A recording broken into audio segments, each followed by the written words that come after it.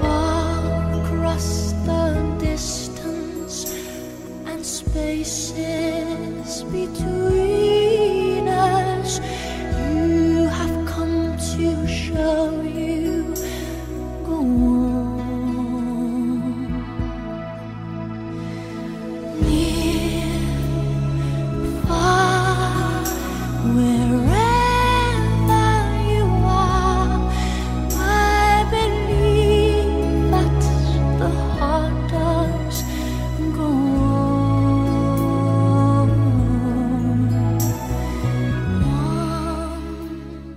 Welcome to the Pull Apart Podcast. This is Josh Heiser and Me, Bill. Hello. the Dead Air crew. The Dead Air Crew. The Mean Street Posse. This is Josh. No, it's not. And this is Joe. This and is we're the Adam. twins. Our powers combined. Who invited him? Oh, don't worry, guys. I'm opening my third can of wine. Let's get this on air. I'm sorry, this is Neil. My bad. Hey, Neil. Hey! Yeah. So we're here for another music tournament. This time, Nick, was it your idea to do the soundtrack, or Bill? I can't remember. I think it was Bill. Yeah, it was my It idea. was Bill, yeah. to do So this songs. one has a different from element. movies. So, yeah, it's songs from movies, but also it's not things pulled from the soundtrack. What it is songs and how well they are incorporated into the movie in which they appear. So, per se, if your song was Unchained Melody, the actual nomination is not the song Unchained Melody. It is the Top Gun. skull scene, the pottery scene, where Patrick Swayze and Demi Moore are, and then they screw it all up with their sex scene.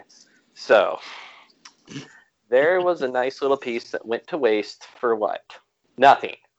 But that's what the nomination is. There we go. And we're going to do two different parts. The first part today will be, we did another bracket, and so this is 1 through 16. I guess 8 different matchups, and then we'll get a winner of this first half, and we'll pit it against the winner of the second half. So yeah, parts 1 and 2 for this first tournament can be found on YouTube under the Pull Apart Soundtrack Tournament number 1 playlist. And guys, you ready to get going? Yeah. Let's do it. Sure. All right. So Bill, I was wondering before we do really quick, was there anything in particular that inspired this idea? It was just kind of mashing up what we've done already. I mean, we did the song tournament, and we've been talking movies, and I thought, well, I mean, there's movies that feature songs in them and use it in a wonderful way, or original compositions for that movie that are just as great. And I thought, just mash up the two things we've been talking about, music and movies. So it seemed like a logical jump to go there. All right, cool. All right. So I've got the tournament pulled up. We'll just go. I'm not entirely sure I remember who all was who, so just jump in if it's you. But the first song is "The Man Comes Around" by Johnny Cash, featured in the 2004 Dawn of the Dead.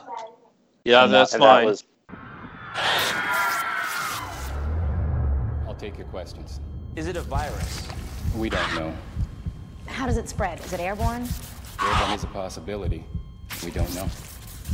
Is this an international health hazard or a military concern? Both. Are these people alive or dead? Hold them down! We don't know. Is that true?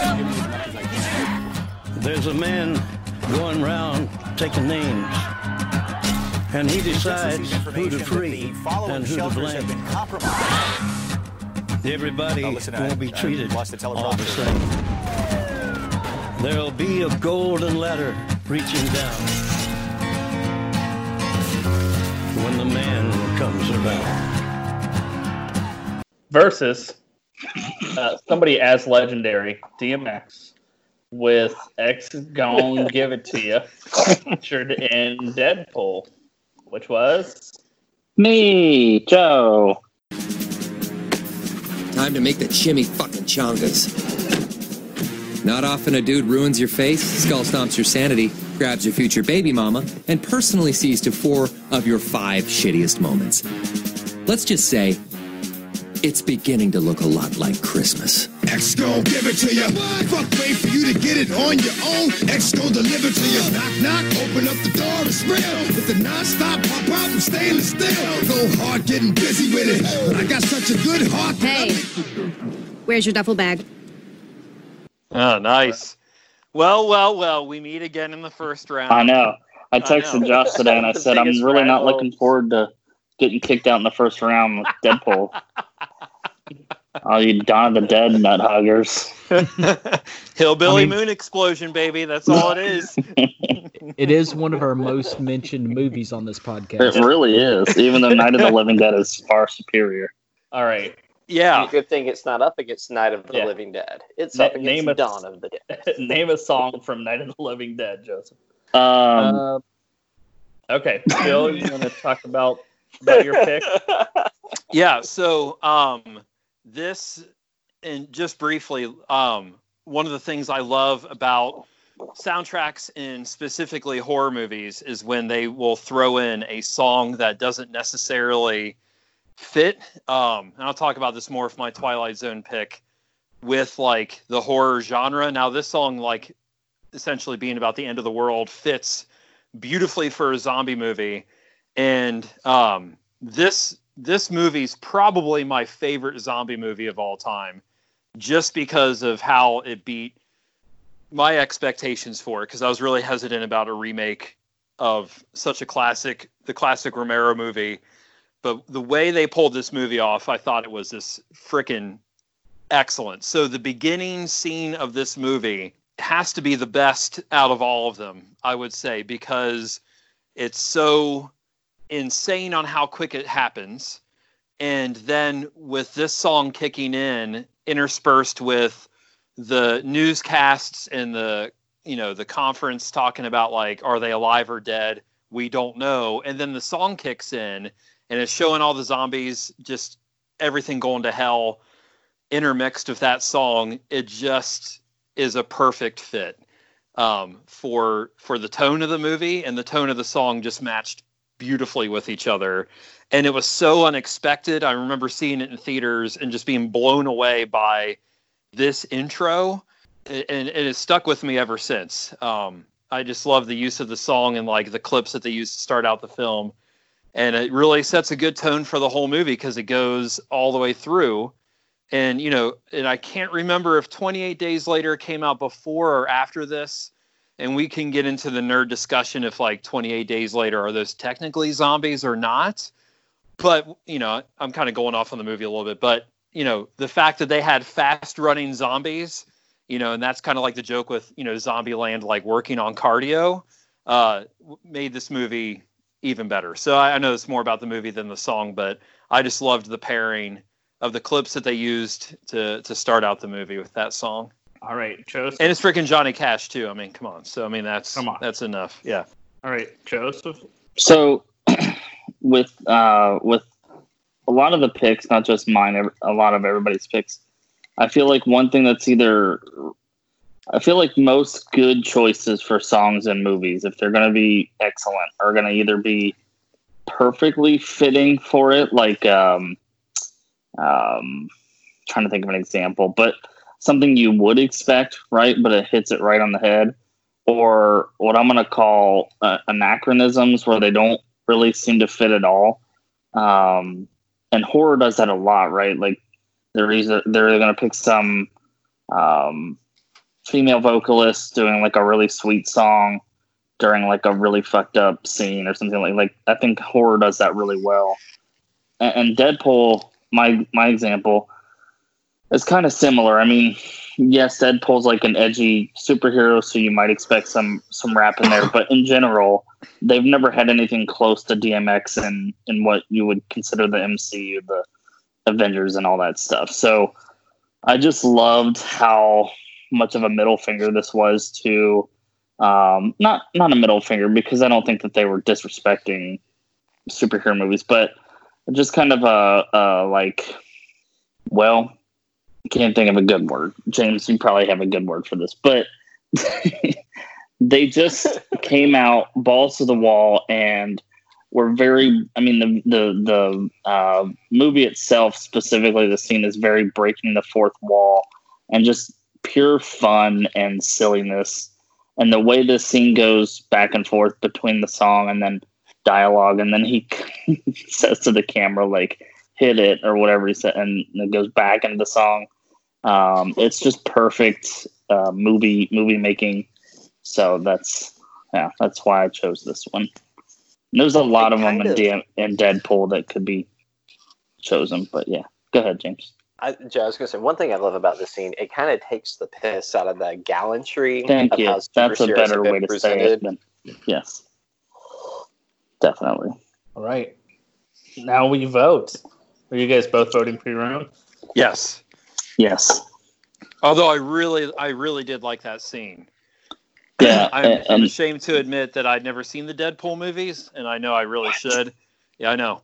But I really thought that scene was awesome. Like, especially when he's like, "Oh, she's going to do the superhero landing." Like, you know, It's bad on her knees. it's bad. Yeah. Oh, it's so good. Both of them are so good. We'll have to add this to the list of movies we all must watch together to expose. Yeah. That thing. Oh my God. I love it. But yeah, the Dawn of the, even though I'm not the biggest fan of that remake, we don't have to talk about that right now. But that scene, Johnny Cash's voice, and that, I love how realistic that news footage is. I mean, a lot of it really is for real. Yeah. But the newscast, or not the newscaster, whatever he is, a politician saying we don't know when they ask him if they're alive or dead, and then it kicks right into the song. I think we'll all agree that, like, a big portion of what makes a good song in a movie is the timing, right? So, like, if they'd have been playing that music under the whole footage, it would have been good, but it wouldn't have been as good as that. Like, they have to choose the right timing. Right. Nick, James, you got a vote? Nick, do you want to go first? Sure. So, this is a tough choice for me because I love both movies. I actually would say that I love Deadpool just slightly more than Dawn of the Dead. But then when you come to the songs, Johnny Cash gets the edge because although I appreciate DMX, I love Johnny Cash. But we're not voting on the song, we're not voting on the movie. We're voting on how the song and the movie are integrated and how it's used together. So I'm going to go with Dawn of the Dead.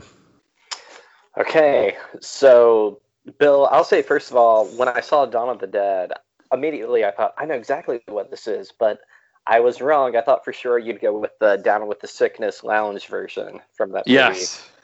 And this was awesome too. Have you guys, I don't know if this happened for anybody else, but so far I've enjoyed every single scene that has been picked in this tournament.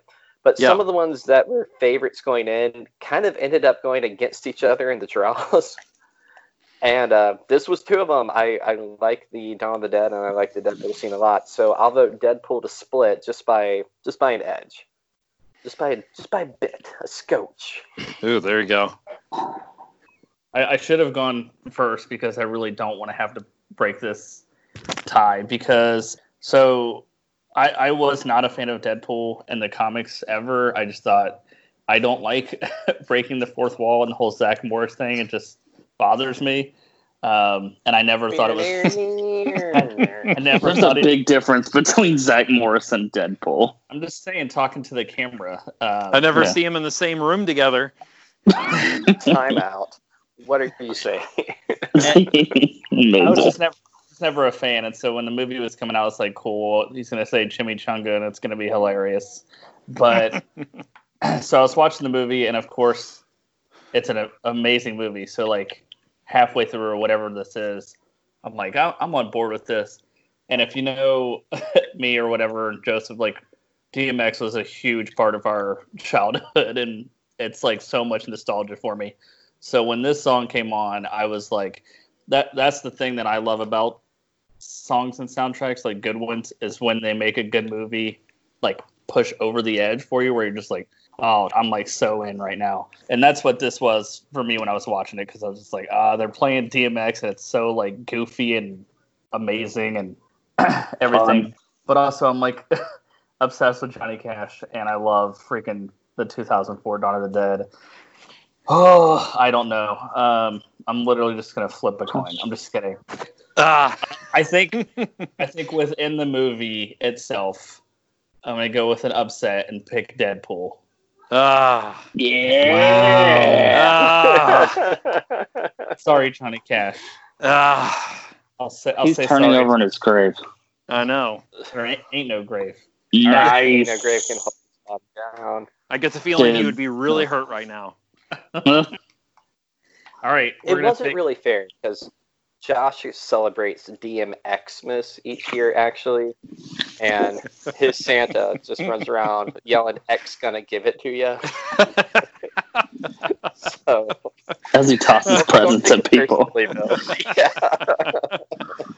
I feel like Dawn of the Dead will have another day, if you will, in our podcast. Well, so. it's and the thing is, I mentioned earlier about not mentioning any of our honorable mentions because we could go again, and it's not the song that James mentioned before, but there was another song that I nearly picked other than the When a Man Comes Around from Dawn, and that's what makes it. I don't want to keep going about the movie, but like it has a cool soundtrack to it, like which is kind of a rare thing in a zombie movie. Unless they're trying to be tongue-in-cheek about it all the way through. So what's the song at the end? I was trying to remember that today. In the People Who Died by Jim Carroll. Oh, I thought it was another Johnny Cash. Okay. No, and that song, those are actual people that he knew that had died, and those are the actual ways that they had died. Fun. Because I wanted invasive. to know, I wanted to know more about it. I'm like, and I did not know this, but like, the movie Basketball Diaries, that movie's about him when he was a kid. I knew that name. Yeah. Yeah. Awesome. That movie's great. Yeah. All right. Next one we have Skid Row from Little Shop of Horrors. Which was Bill. Yep.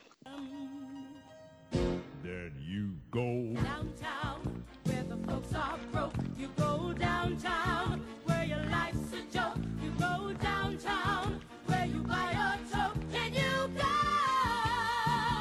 home to Skid Row? Home to Skid Row. Yes, you go. Downtown, Where the cabs don't stop. downtown, Where the food is slop. downtown. And Bonnie Tyler with Total Eclipse of the Heart from Urban Legend, which was me.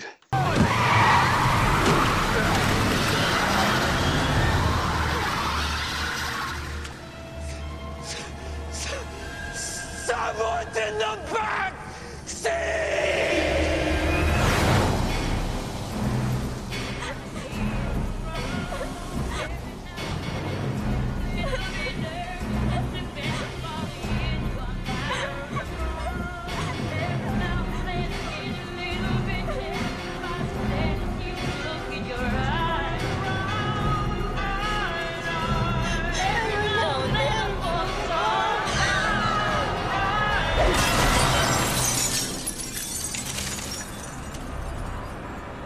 Man, this is another tough matchup, man.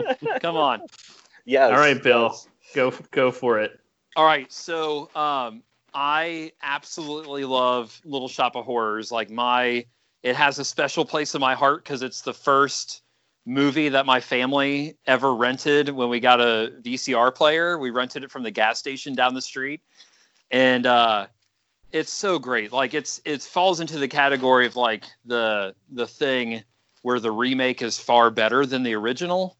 The original Little Shop of Horrors is absolutely terrible. And this song, I love it so much. Like, first off, like, Rick Moranis as Seymour Krelborn is incredible, and his character like singing, and the line, like his part in that song is my favorite all the way through. Like when he's sitting there in that line that says, "I keep asking God what I'm for, and he tells me, gee, I'm not sure, sweep that floor, kid." And it goes on and says, like, he treats me like dirt and calls me a slob, which I am. Like, I just, like, I don't know, that those lines like resonate with me because of like the moments it's like, yeah, I feel that. And it's just so freaking good. Or like, you know, and then at the end when they're going like, give me my shot or I'll rot here. Like this, I don't know. I don't like blah, blah, blah, like jumble around on it, but I just really, really love this song. And it just sets up the movie perfectly. Like it's a great like musical number that leads into many other musical numbers about like a flesh-eating plant. And I just love that it's Rick Moranis like as one of the main characters in it. All right. So for Urban Legend, it pretty much does what Joseph was saying about, you know, a female voice and a sweet sounding song while someone's being murdered. I love Urban Legend, and I just think it's one of the funnest horror movies ever. And I always go back to this scene and the way it's used. You know, I say everybody on the podcast has seen it because of the clip, and it's just somebody, you know, thinking that they're running away from a murderer, but the murderer's in their back seat, and she's like singing along to the radio to try to not freak herself out, which I do when I'm driving home late at night and I'm a wuss. And so I just love it. It's so like perfect in the scene in my opinion. So I will be voting for my own. Bill, Same. are you voting for your? Okay. Yeah. All right. What else? And I will say about that opening to Urban Legends, that fits the use of a non-horror song in a horror context perfectly. Like it's so, and it's tongue in cheek because you know the song's saying "turn around," which she should, yeah. and Right. it's just and the whole spoof of like the creepy gas station attendant that you think, oh, she needs to get away from him, and yet he's the one who's trying to save her. It reminds I feel like that movie. Go ahead. No, it was kind of like the movie Tucker and Dale versus Evil. Have you guys ever seen that? That movie's amazing.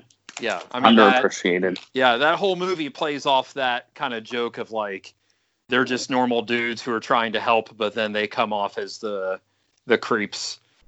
All right. How are you guys voting? So I'm voting for Urban Legend. I've never seen Little Shop of Horrors, so I don't really have an opinion one way or the other. I do love the song Suddenly Seymour. Yeah. Shout out to Heidi. She used to sing that song a lot when we were buds. And so I don't think there's anything that I wouldn't like. I mean, I love musicals, so why wouldn't I like it? I just never got around to it. But it has Steve Martin in it singing about being a dentist. I mean, come on. Man, you won me over. But yeah, Urban Legend's amazing. I feel like it really missed its audience because it came out as like a Scream knockoff kind of, or I Know We Did Last Summer knockoff, which I'm sure it basically was. I mean, they were cashing in. Why not? But I really feel like that scene could be like an iconic scene, like Drew Barrymore's scene, and it just doesn't get the love. I mean, it gets the love from horror fans, but not from like the wider audience, general audience. So anyway, I'm definitely voting for that. Nice. All right, so to split, I did dig the scene in Urban Legend, but the Little Shop of Horrors song I think is a blast. I am generally pro anything featuring Steve Martin, and even though this song didn't sound anything like Skid Row, sorry guys, don't know what happened to you in this song, I am going to vote for it. So Little Shop for the split. So I was actually going to say that what Joe had said kind of segued well into mine, but from the reverse, in that I have seen Little Shop of Horrors, but I've never seen Urban Legend, because I always kind of viewed it as like in that Scream genre. And when those movies came out, I, for whatever reason, was just completely against like seeing any of them. I saw Scream, and that was about it for me. Whatever. That explains so much. Yeah, it was movie snobism is what it is. I basically looked at it like, oh, those are the popular movies. I don't want to see those, which is also the same reason I've never seen any of the Fast and the Furious movies. Sorry, Joe. I bet you've never seen Twilight. I have never seen Twilight. Have you seen Star Wars? I'm hanging up. Star Wars is popular. Shut up. Anyway, so that being said, I did think it was funny how they used Don't Turn Around in Urban Legend. I thought that played pretty well. Skid Row, when it first started, I actually wasn't paying attention to what movie it was from. So I was like, oh, this is a musical. I just automatically assumed like Stephanie had picked it. But then I realized what it was, because it'd been like a long time since I'd seen Little Shop of Horrors. Like, I mean, I probably, Bill, I think it's kind of like what you said. I probably saw it like on a VHS tape that we got from Video Dave's in Frankfurt when we got a VCR. Video Dave's. I love it. That's awesome. So I'm going to give it to Little Shop of Horrors just for nostalgic reason. I have more of an attachment to that. Yeah, that's where I'm going. Cool. That Scream comment really puts this one conversation we had in context where we were talking about it and you were like, dude, Killdozer is a way better movie than Scream. And then you made me watch a movie about a haunted bulldozer. Oh, yeah. Maximum Overdrive. Get that in there, too. Oh, man. All right. So the next one up is from Django Unchained, and it's Tupac and James Brown, actually, with the song Untouchable. And that was me, Josh.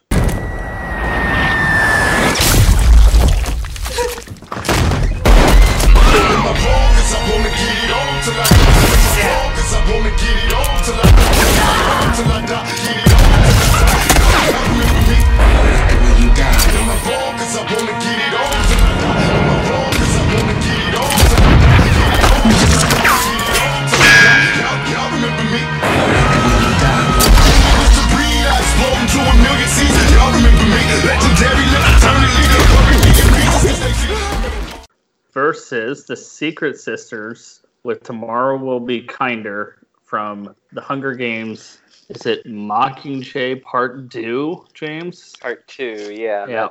That's my lady. Stephanie picked the other two this tournament.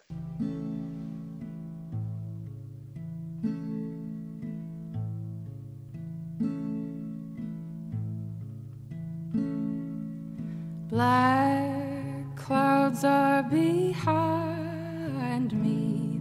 I now can see ahead. Often I wonder why I try, hoping for an end. Sorrow weighs my shoulders down, and trouble haunts my mind. But I know the present will not last, and tomorrow will be kinder. All right, so I'll go first. So I don't know. At the time, I was a really big Quentin Tarantino fan and was excited for this first movie of his in a long time.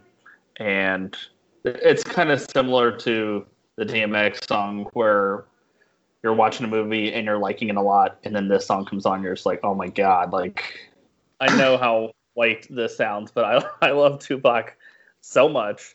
And that song is incredible, and it's this weird like remix with James Brown that makes it even cooler. And I was a little hesitant because I wasn't sure if everybody had seen it. I assumed everybody had, but you know, it's kind of a weird, in hindsight, or you know, just knowing what we know now about race and everything, it's kind of a weird movie. but it's very, what's the word? Not cathartic, because I'm not black, but it's very badass when this scene happens and he just gets to kill a ton of racist douchebags. So yeah, I'm in love with that scene. I'll watch that scene just kind of randomly without really watching the movie altogether. So that's Pac. James, do you want to speak for Steph? I'm assuming she's not there. Yeah, I'll speak for Steph. Actually, I just walked by her and said, "Hey, do you want to talk about your song from the Hunger Games?" And she shook her head no. So she didn't want to do it at the moment. Because she's ashamed. She was brushing her teeth. But so I couldn't recall having heard this song before, although if it's on the soundtrack to the first movie, I had. But it got me teary when I was listening to it. My wife, for anyone that doesn't know her, she has a couple of the same character qualities as Katniss Everdeen, and kind of noticed that right off when we saw the movie. And so this song and what's kind of going on in it just it resonates so personal, and I'm not going to talk about it because I'll get a little teary again. But I thought the song was pretty cool, and just because it makes me think of her so much, I'm voting for it. Even though the Django scene, pretty BA. Awesome. All right. Who's up? Who wants to vote? I'll jump in first. So, Django Unchained, I love. I also love Quentin Tarantino. It's a good, it's a freaking amazing violent movie. It's vicarious white guilt violence is kind of how I looked at it. And again, like you said, in today's time, it's a little weird, but just seeing that scene is just every aspect of that scene. I was like, oh yes, absolutely yes. And then with Hunger Games, I thoroughly enjoyed Hunger Games. Didn't really remember this song, but until, watching the clip. So it really comes down to, for me, like, I didn't know the Tupac song either, even though I do like Tupac. I think I'm going to go with Django just because it played out to a more primal aspect of my psyche. If that is, pretentious enough for anyone. It's just, I love a good violent scene with, it's just having fun with itself. I forgot how freaking violent it has been a few years. Oh my gosh. It's almost like Looney Tunes level violence. Yeah. Obviously more so with, like, every time that guy on the floor gets shot, it sounds like a bullet going into so Jello. Freaking great. So like the guns immediately turn into cannons, and they're just gouts of blood. I love everywhere. Yeah, I totally forgot that scene from Hunger Games, and I thought it was a great, remembering enough of the storyline, a great kind of like ending scene to the whole thing, and just like things are going to get better. I got to go with Django Unchained just because in similar fashion to Inglourious Bastards, that, there is nothing better than seeing Nazis being tortured and murdered in terrible ways. It was very nice to see, like, especially if all this bullshit going on, about, like, everything that's going on. It was just very nice to see slave holders and slave catchers just being, like, shot to pieces and just gouts of blood shooting everywhere. So that was extremely appealing and just perfect. And then it also fits within that horror thing we're talking about, like, songs that are unexpected songs in that scene. Like, so it's just strange that, like, you have this essentially period piece, and then here comes Tupac, Oh, yeah. It's so great. So, yeah, going with that one. Awesome. I'd even say the violence itself is kind of jarring. So once Tupac kicks in, it's even more jarring. So it kind of jars you back into, oh, okay, this is fun to watch. Yep. Joseph? Well, it's interesting that you say that because I'm not going to delay it any longer. It's not even a tie. I'm picking Django, but and I remember that scene very well. I've watched Django quite a few times and everything, but I really didn't remember. I was almost worried Josh sent like a weird YouTube version where the music wasn't in the scene. Did anybody else feel that way? Like, I've seen the movie, but I saw it and I'm watching it and I'm like, when the hell does the song kick in? And I mean, how like far be it from me to say anything to QT, who's kind of a master, as much as I hate his later stuff. But I would have put it in earlier. Like, there's just so much silence. And I guess, like you said, Nick, it kind of like almost shocks you with all the violence and then like reminds you, hey, this is a movie. Here's a fun song. So it's cool. I mean, don't get me wrong. It's amazing. But that was the only thing that I was kind of like, that's weird. Why is there not? But anyway, it's still perfect and I still love it. And that's probably my favorite Quentin Tarantino movie. I go back and forth a lot, but we watched it recently and it's so... Oh, I know the other thing I was going to say when I was watching it was Jamie Foxx is so underrated as a badass. I could watch like a trilogy of him being a badass from some comic book hero, maybe like an edgy one, obviously. I just think he's so underrated.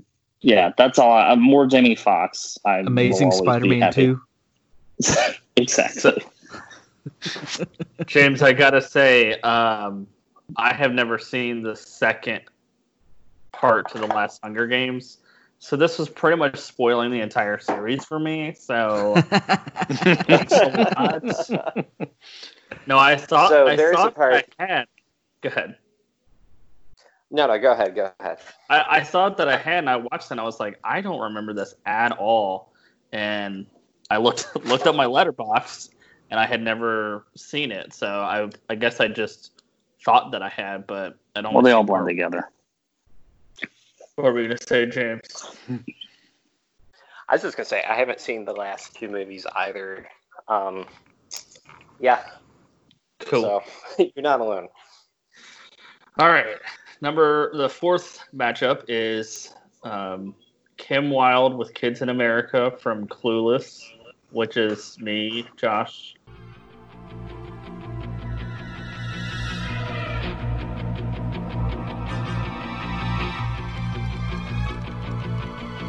Looking out a dirty old window. Outside the cars in the city go rushing by. I sit here alone and I wonder why. Friday night and everyone's moving. I can feel the heat but it's soothing heading down. I search for the beating is down the without going. Down the without going. We're the kids in America. We're the kids in America. So, okay, you're probably going, is this like an Oxema commercial or what? But seriously, I actually have a way normal life for a teenage girl. And then you two with Hold Me, Throw Me, Kiss Me, Kill Me from Batman Forever. And that is James.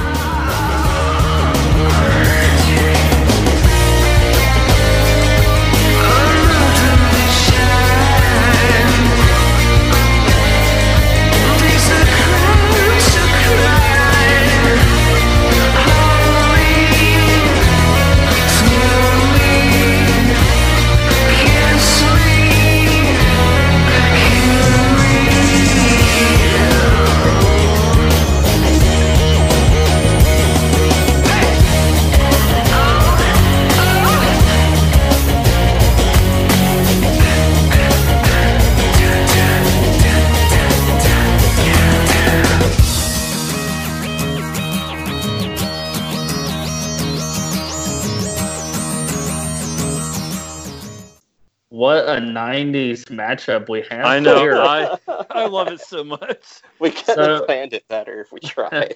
So I'll be quick on mine. I keep saying I love this movie. Obviously, I picked all these because I love the movie. I'm a huge fan of Clueless, and another thing that I love about soundtracks is especially opening songs. So like that Johnny Cash one is great. I think a few of mine are opening songs, and it's great when it really sets the tone for the entire movie. And this one, I mean, I love when they even go farther back to like just when they put on the, like the studio names and stuff like that. And this one does that, and it really just gets you in the mood for Clueless, So that's my pick. All right, so my pick, Hold Me, Thrill Me, Kiss Me, Kill Me, is from the Academy Award-nominated Best Picture, Batman Forever. And Hell yeah. is by one of my favorite bands, U2. So technically, and here's the thing about this tournament that we're doing. The first thing that we did was decided, okay, we're going to do soundtracks. And then we all picked our songs. And then we decided and how it fits into the movie. And technically, this is what plays during the credits. So, right. I understand. This bizarre video plays during the credits.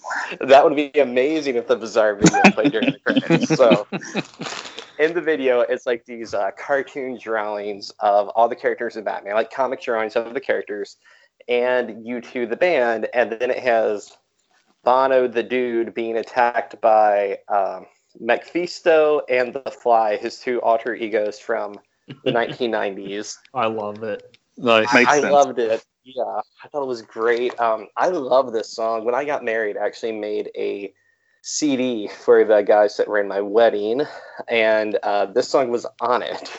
And I could just rave about this song, but I love the song. I love U2's like weird 90s experimental phase, and that's about it. I understand if it loses, but I'm voting for U2 because this is one of my favorite songs by them. Yeah, James, I was going to ask you because I remembered like that, weird 90s experimental phase. Is this around the time when they were doing discotheque? Yeah. Yeah. This was actually within a year of that, I believe. Awesome. So who are you going with, Bill? I did want to point out that in the video. I did want to point out in the video they kind of nod to anybody that doesn't really get the Mephisto character he was playing. But did you catch the book that Bono was reading in it? I saw that and I'm like, okay, this has to have some sort of like the title of that has to have some meaning, but I didn't pause it to read it. What was it?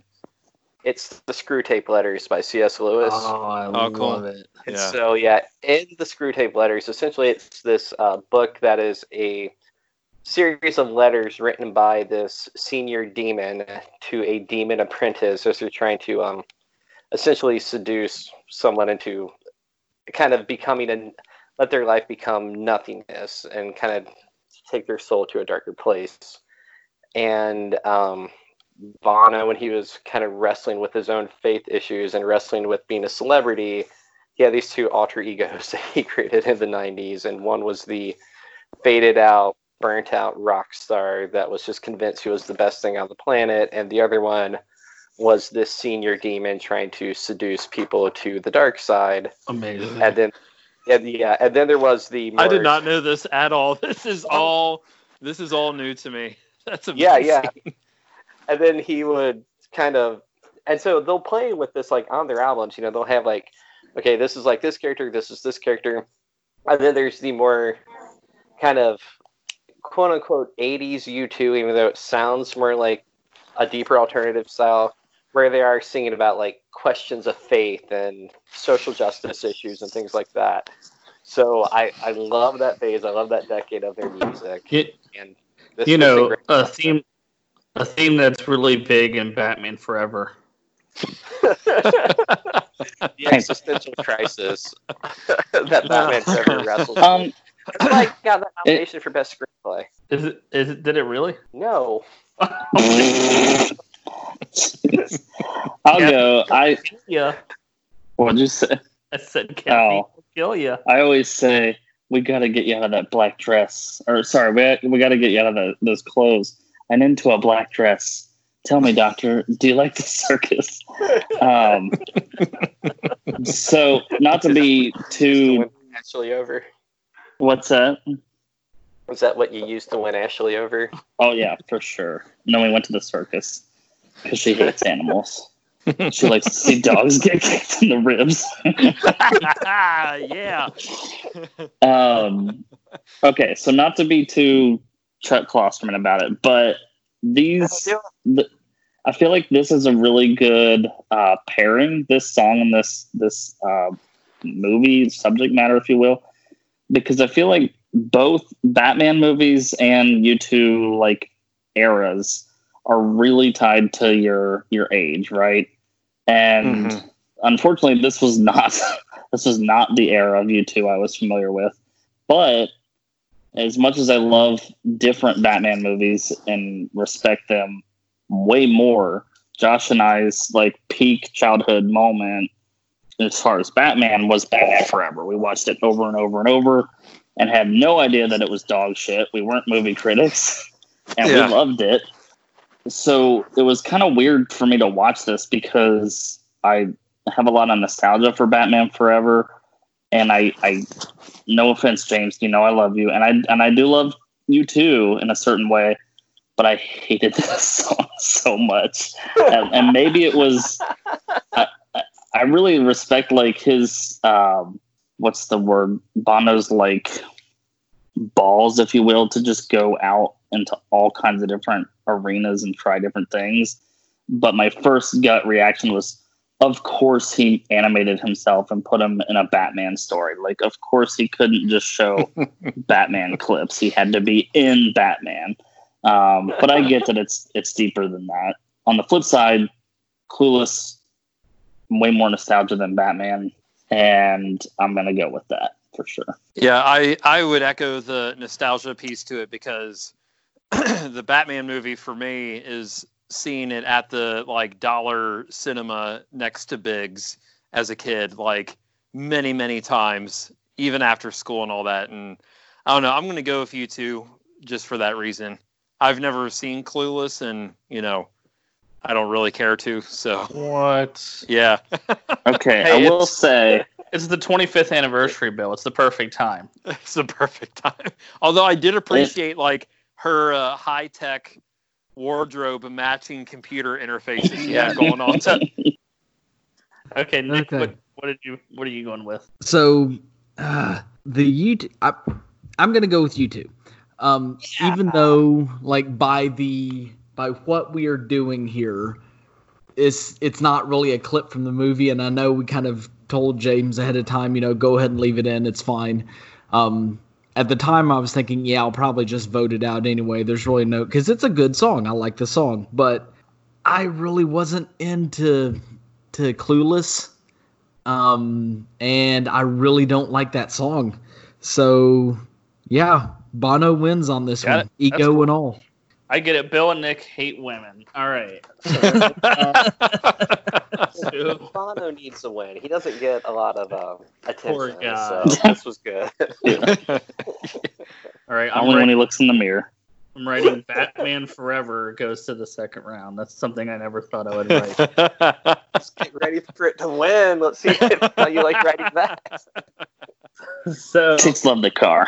next one is Rebirth from Metal plating show. from Godzilla King of the Monsters, and you'll never guess who picked that. Right. Who was it? Was it James? It was Bill. It wasn't the 90s Godzilla, so it can't be James. Yeah, Bill got to it first.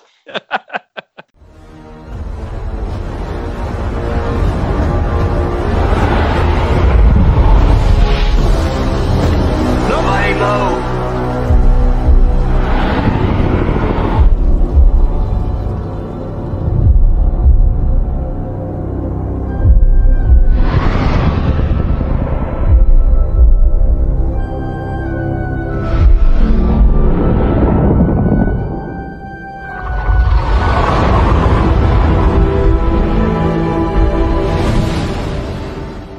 Versus John Spencer Blues Explosion, not the Hillbilly Moon Explosion, with Bell Bottoms from Baby Driver, which was Nick.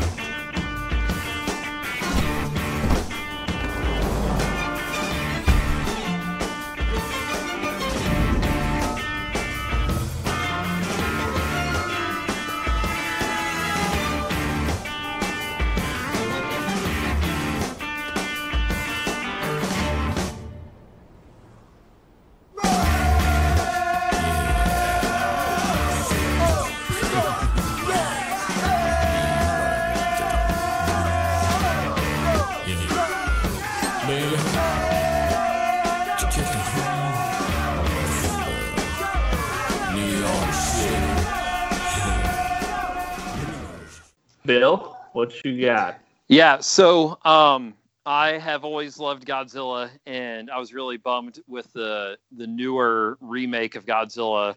I can't remember what year it came out. So going into this one, I was really like waiting for it and wanting for it to be good and everything. I was wanting to pick like a variety of soundtracks, and was thinking like the more like orchestra soundtrack just for this movie type of thing. And I nearly went with one, but then I thought about this one because this one, Godzilla King of the Monsters, was great. And this scene comes at a great moment where, like, you know, Godzilla's been, you know, nuked with this, you know, anti-oxygen depletion device, which is like a callback to the original Godzilla. And he's knocked out, like he's done for. And then they realize they need him to kill Ghidra, the three-headed beast who's destroying everything and calling all these other monsters to him. So they go through this long process of finding where Godzilla is, setting off a nuclear warhead in which the radiation would then bring Godzilla back to his full strength and even stronger. So this scene comes after all that, and it's cheesy and it's goofy, but it's a freaking Godzilla movie, so it's awesome, right? And the reason why I picked this one was they use clips from the original Godzilla soundtrack, but they put a new twist to it. And it was one of those moments in the theater where you could easily identify the Godzilla nerds, because when that music kicked in, because in every other Godzilla movie, like when that music kicks in, like, you know, Godzilla's ready to fuck something up, like, big time. And like, oh yeah, it's coming. Like, he's going to charge up big time. Like, and so when that music kicked in and it was, you know, redone and revamped for this new movie with like the people chanting in the background, it was just freaking great. Like, you know, like something awesome is going to happen because they're playing the freaking Godzilla is going to do something awesome is going to happen music. And we haven't heard it in a new Godzilla movie. So it was just freaking great, you know, seeing that, you know, him with the blast of, you know, his nuclear breath and all that stuff. So, yeah, it was a great callback to the original Godzilla, and it was amped up in a really great way. And I loved how they used it. All right. And I won't hang up on you guys again. Even when this loses to Baby Driver 4-1. Yeah, I know. I'm gonna put him up there. But, you know, I get it. I know. Go ahead and shoot him down. He's still king of the monsters. Oh, it's not over yet. Yeah. Okay. That's awesome. So, as we've kind of discussed on previous podcasts, the discovering new music is just really fun to me. I'd never heard of the James Spencer Blues Explosion before, and by the name alone, probably would have never listened to them. John yeah. Spencer. And so I also didn't see Baby Driver when it came out. I kept hearing about it. I love Edgar Wright. He did Shaun of the Dead and the Coronado trilogy. I was like, okay, you know, he's a good director. That should be fun. But then the next thing I heard about, and actually read a few articles about after hearing so, was that when he had the idea for Baby Driver, he decided he wanted to do the soundtrack first and then build the movie around that. Apparently even had a conversation with Quentin Tarantino about his idea, and Tarantino tried to talk him out of it because he said it's so difficult to match your movie to the music without altering the music. But he went ahead and did it anyway. So this movie was shot to a soundtrack. The actors and the stunt people were frequently playing the song that they were shooting to through headsets, or it was being piped in the background and taken out in post. So everything was shot to the music. That is apparent in this opening scene to Baby Driver, which, if you've not seen the movie, it's obviously a heist movie. I won't go into like the synopsis of the movie, but basically you have this guy, this kid named Baby, that is the driver, Good title.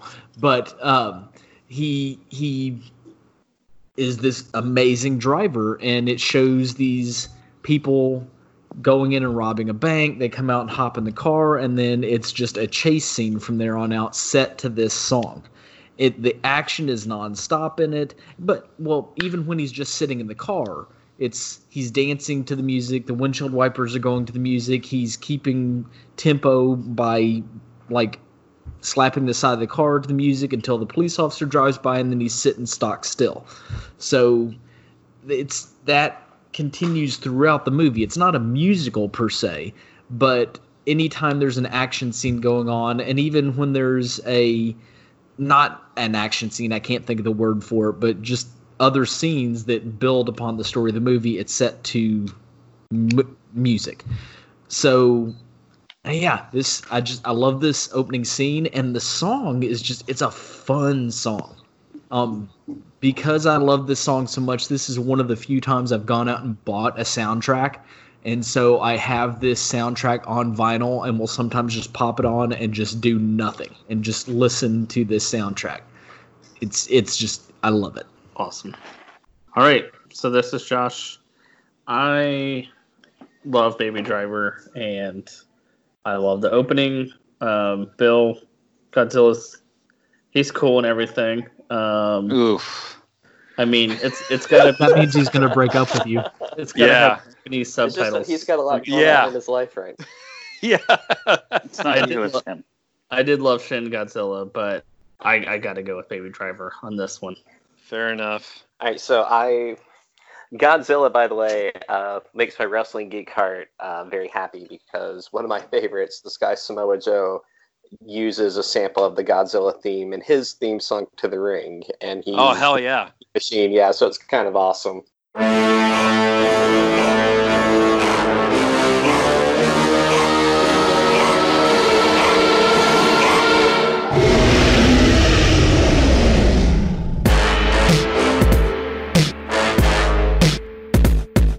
So I didn't know that the Godzilla theme wasn't kind of a staple in every movie, which seems like madness to me.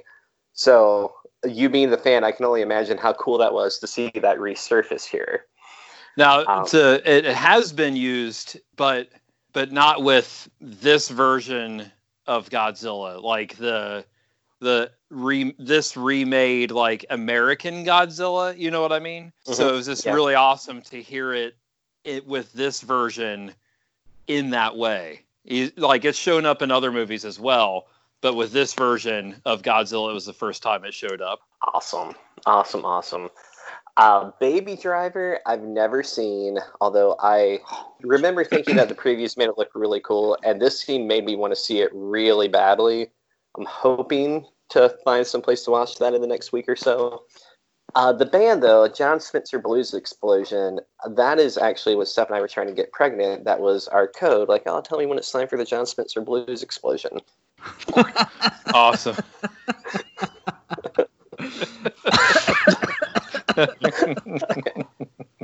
I'm just kidding about that, but I'm totally going to try to get her to start using that now. James, you totally missed an opportunity and could have just named one of your daughters Jonah Spencer. Oh, I could have. Yep. I could have. But, yeah, the Baby Driver scene killed me. I thought it was awesome. I hadn't heard Bell Bottoms in years, and that made me really happy. I hadn't even thought about it in probably 2 decades. So I'm voting for Baby Driver. I really loved this scene. So this is Joe. I never seem to get to break any ties. I always come in last, and it's already. But, it's already just do you wait for the end to come in with the hopes that you'll break a tie? Yeah, basically. Either that or I love the movie so much that I'm like jumping on everybody to go first. I skipped Bill's song because I just assumed it was the Puff Daddy song from the Matthew Broderick movie. Godzilla. Totally kidding. Bill picked it all Matthew Broderick list. Actually, no, I thought it was an ad because there was barely any music at all, so I just thought it was an ad for the Baby Driver YouTube video. Just kidding. I really, strangely enough, have zero opinions one way or the other about Godzilla. I'm sorry, Bill. and the scene didn't really do much for me for that reason. But Baby Driver, when I saw that clip, I was like, well, the tournament's over, because that is the greatest scene, movie and music combined, I think that's ever been made. And Nick, I never knew any of that stuff, so that's actually pretty explanatory as to why it is. I mean, he set it out to be like that. It's just pure, like, movie magic. And I was lucky enough to see it in the theater. We've talked about that a lot on the podcast, like the difference between seeing it in the theater and stuff. And gosh, it was like one big, long endorphin rush, that whole movie. So what are you voting for? Godzilla. I'm voting for... All right, so the next one. One last thing. I just love Shane, and I have to say it every time I see him. So I was waiting for that. Yeah. And I did forget to mention, and this doesn't like change anything, but there wasn't any CGI in that. That was all like and it wasn't slowed down. The stunts that car was doing, that was really happening. And I wanted a Subaru WRX after I saw that. And I was just like, no. Plus, they're expensive, but yeah. All right. So, kind of cool. As of right now, the 5 picks that we've had, we've all got one in there. So, look at that. Yeah. Look at that. That's right. Yay, go us. Participation trophies. That's what's All good right. in Participation America. trophy for trying to say participation correctly. Fuck you. Next I'm one. 2 bourbons in, okay? Leave me alone. Nick, I'm drinking Jameson, so I hope I don't Nice. throw up all over the wall. Oh, gosh, you're going to puke all over the place. All right, so next one up, Amy Mann with Wise Up from Magnolia, which is weirdly not James and weirdly not me. It's Joseph.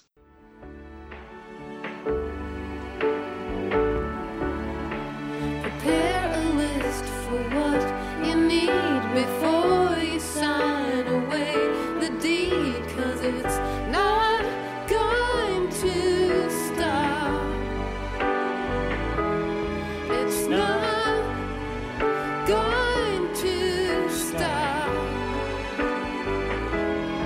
It's not going to stop. To you, wise up. No, it's not going to stop. To you, wise up. No, it's not going to stop. So just give up.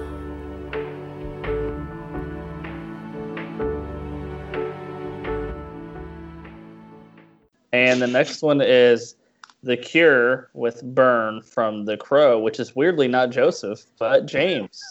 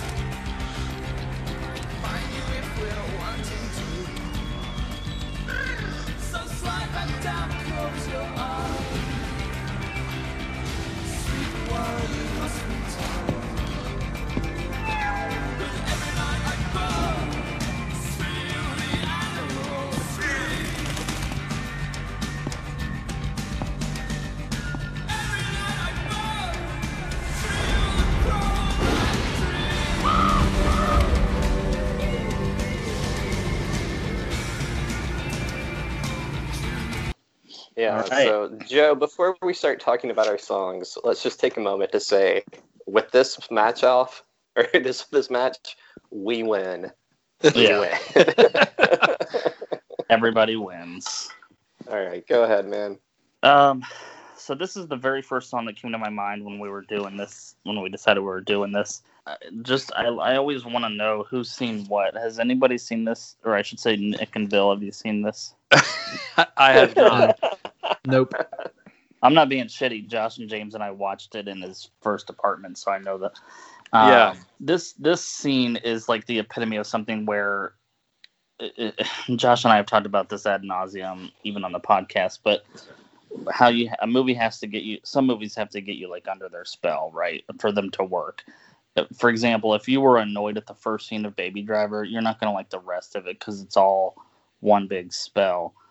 And I can totally 100% see somebody hating the scene from Magnolia and be like, what the fuck is going on? This is the most pretentious, like, cheesy thing I've ever seen. But when I saw it with Josh and James, actually, I can't remember if I think I'd already seen it before, but it's just pure, like, emotion and always makes me tear up. You really have to know all their backstories for it to really be that powerful, so I don't know that it really, we'll see, but also Tom Cruise forever, so that's why I chose it. Just out of curiosity, do they sing throughout the whole movie? No, that's the thing, is this was totally like the one time, unless I'm remembering it wrong, that they do something like this in that movie, so it's kind of like jarring. All right, Very so hard thing to do. Joe, can I add something on to your song before I do mine? Yeah, if I can add something on The Crow before you do yours. Absolutely, yeah. All right. The Amy Mann, I just found this out in the last 2 weeks, and this killed me. The movie Magnolia was written based on her music, which I didn't know. And the director wrote it, right? Same guy directed and wrote. Okay, so he had her on set, and like a lot of the characters are based on these characters in her song. So Amy Mann, what she's kind of known for, and I love Amy Mann, a huge fan. She will write about these very, very specific things and these very, very specific people that seemingly shouldn't be relatable, but she writes about it in such a way to where everybody can relate to it, right? So as an example, on her newest album, the first track on it is the song called Goose Snow Cone. And it's about, what the song is about on the surface is being on tour away from your home and opening Instagram, and she saw her friends have a cat named Goose, and it had a little like cone on its neck, and it's like a white cat, and it just looked so cute and so sad. And she said it just made me start crying like crazy from how much I missed home and how much I missed seeing people that I was close to, because it had been a long tour. And so that's what the song specifically is about.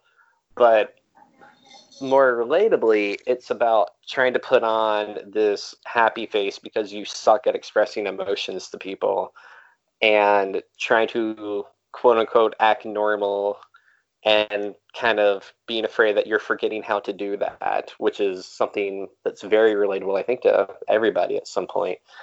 Mm-hmm. So she's brilliant. Magnolia, when I found out that was written, like that every character was based on one of her songs, I was like, man, that actually makes a lot of sense. I had no idea until that. I really love Magnolia, and the scene, the song Wise Up, this was written before the movie came out, and so I'm sure the director specifically wanted her stuff in the movie. And if you've seen the video for it, one of the things he would do is, like, when they were done shooting for the day, he'd ask everybody to stick around, and so her music video for this movie has like all these A-list actors in the movie Magnolia in it, just because she was already on set and he wanted to do the video too. Well, I have to see that. Okay. All right. So, all that to say, but that's not my pick. My pick is The Crow. Joe, do you want to talk about The Crow? So, yeah, that reminded me, I was going to say about Amy Mann.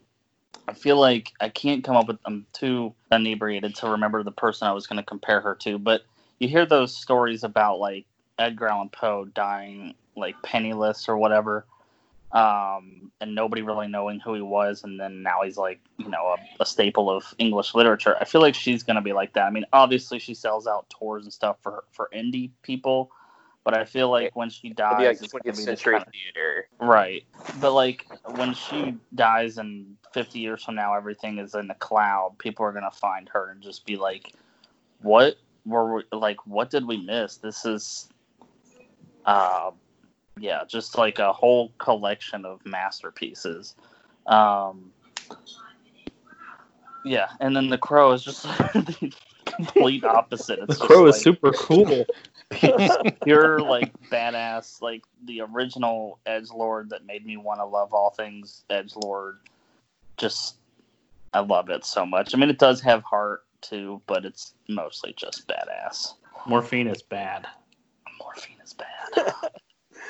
The Crow does have my favorite, like, last line before you kill somebody part of the movie, where at the beginning when he kills the first guy that attacked that he and his girlfriend when they got killed, he pulls this knife, I think, out of him, and there's just like this moment, and he pulls it out, and he goes, victims, and he tilts his head and goes, aren't we all? And shoves it back into him. It's so awesome. I love when he says, I love when they find one of the bodies and they say that like the coroner or whatever says that the major organs were stabbed in alphabetical order. Like, yeah. Why? That's awesome. But when I was a kid, I was like, that's so cool. Oh my gosh. So yeah, this is the scene. The song is by The Cure, and I love The Cure also. It is called Burn. It was written specifically for the movie. And it's a great song. This is the part, like, so at the beginning of the movie, the character that had gotten killed kind of reemerges from the grave, and he doesn't really know what's going on. And he goes to his own home, and like these flashbacks kind of start coming to him, and he sees his old home is destroyed. The cat that they had is still there. And when he's sort of reliving the moment where his girlfriend was killed, he kind of like just starts shaking and breaking, and then he's in front of a mirror and he punches the mirror as hard as he can. It just shatters, and there's just this white makeup there, and he just starts throwing makeup on his face to kind of cover up who he had been for this kind of Avenger style mission that he has to complete now to quote unquote make it right. And then you don't see his face though the whole time. You just kind of see him putting white stuff on it, and then he walks to the window, and this crow that's there like flies over and lays on his shoulder, and then lightning strikes and the rain's falling, and just from the light of the lightning you see like this image of the crow face that he had on. I love it.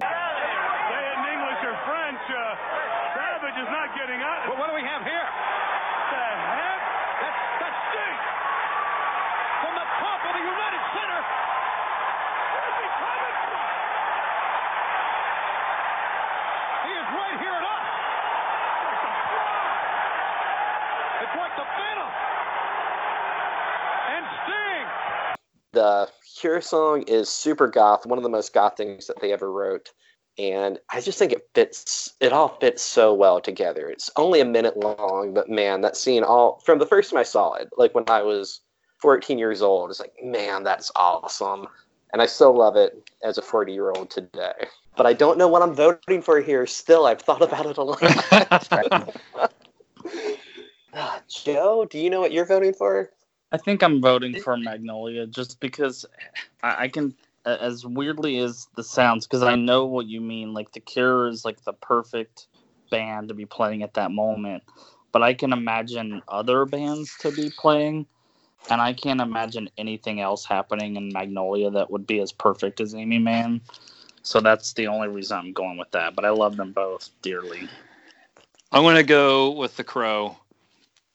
I mean, it's mainly because it falls into the category of like, I have not seen the movie Magnolia, and just the end of it, I'm like, this is really effing depressing.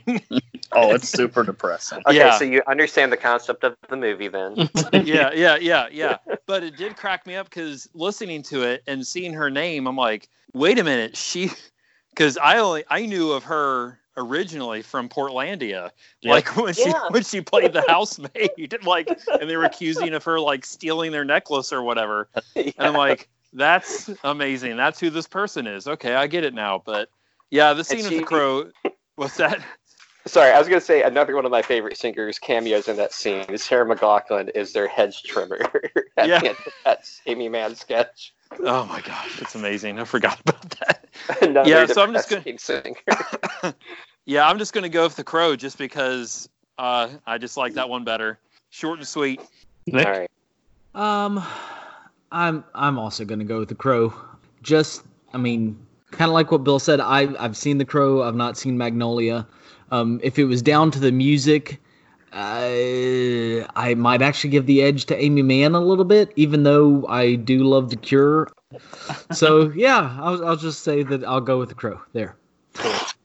So I'll try to be fast, but so I have a son named Anderson, which is partly after P.T. Anderson, the director, and a daughter named Magnolia. So I like this movie. I'm gonna pick it, but I mean, yeah, like Joseph said, being into like anything where somebody wears all black, I was kind of the opposite growing up because we were twins and we had to be different. So The Crow never really clicked with me, other than, I don't know, some of the action's kind of cool, but I was never a huge fan. So I'm gonna go with Amy Mann on this one. All right, so tiebreaker. This is going to be a weird reason to vote. Because I love both of these choices so much, I will say that I think Josh and Joe are more...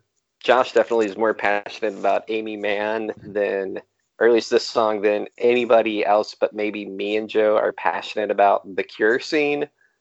So, for that reason, I'm going to vote for Amy Mann. Oh, just to try to get one of these two as far as it can go. Nice. All right. Quick So shout we're- out. The Crow City of Angels, the sequel, is like grossly underrated. I never hear a single word about it, and I freaking love that movie growing up. It's also actually, a good soundtrack. I was gonna say, I actually think the soundtrack is way better than the Crow original soundtrack. It I has almost picked one Rage from Against the that. Machine. What's that? Has Rage Against the Machine. It has Filter. It has I think it has some sort of zombie. I don't know if it's White or Rob or some I think what variety of zombie? I think it's White Zombie. All right. So the next one is the Psychedelic Furs with Love My Way in the movie Call Me By Your Name.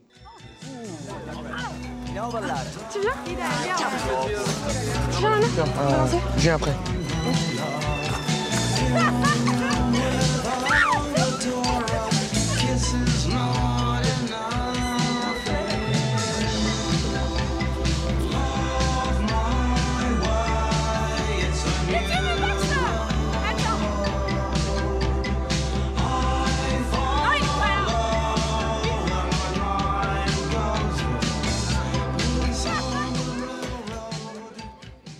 Versus Shaun of the Dead's Queen, Don't Stop Me Now, which was Nick.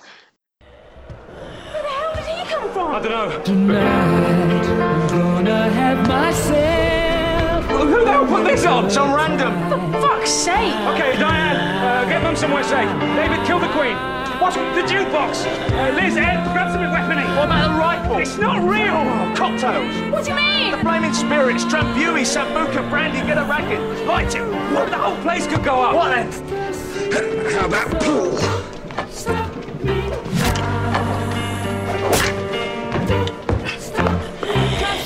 Okay, John, it's time at the bar. I'm sitting smiling through the sky like a tiger, defying the laws of gravity. I'm a racing car, passing by like Lady Godiva. I'm gonna go. Yay! Seems like an even match. Yeah. Similar genres. Oh boy, you go first, Nick. What? Okay. So we've talked about Shaun of the Dead before, so you all know that I love Shaun of the Dead. It is my favorite movie. I had to think back through my list. Yes, it is number one now. Strangely enough, when I got to this scene in the movie, I don't think I was... I obviously knew who Queen was, but I don't think I was super familiar with this song. Now, I mean, I've heard it several places other than this movie, but maybe I'd only heard it a few times in just didn't really recognize it before then.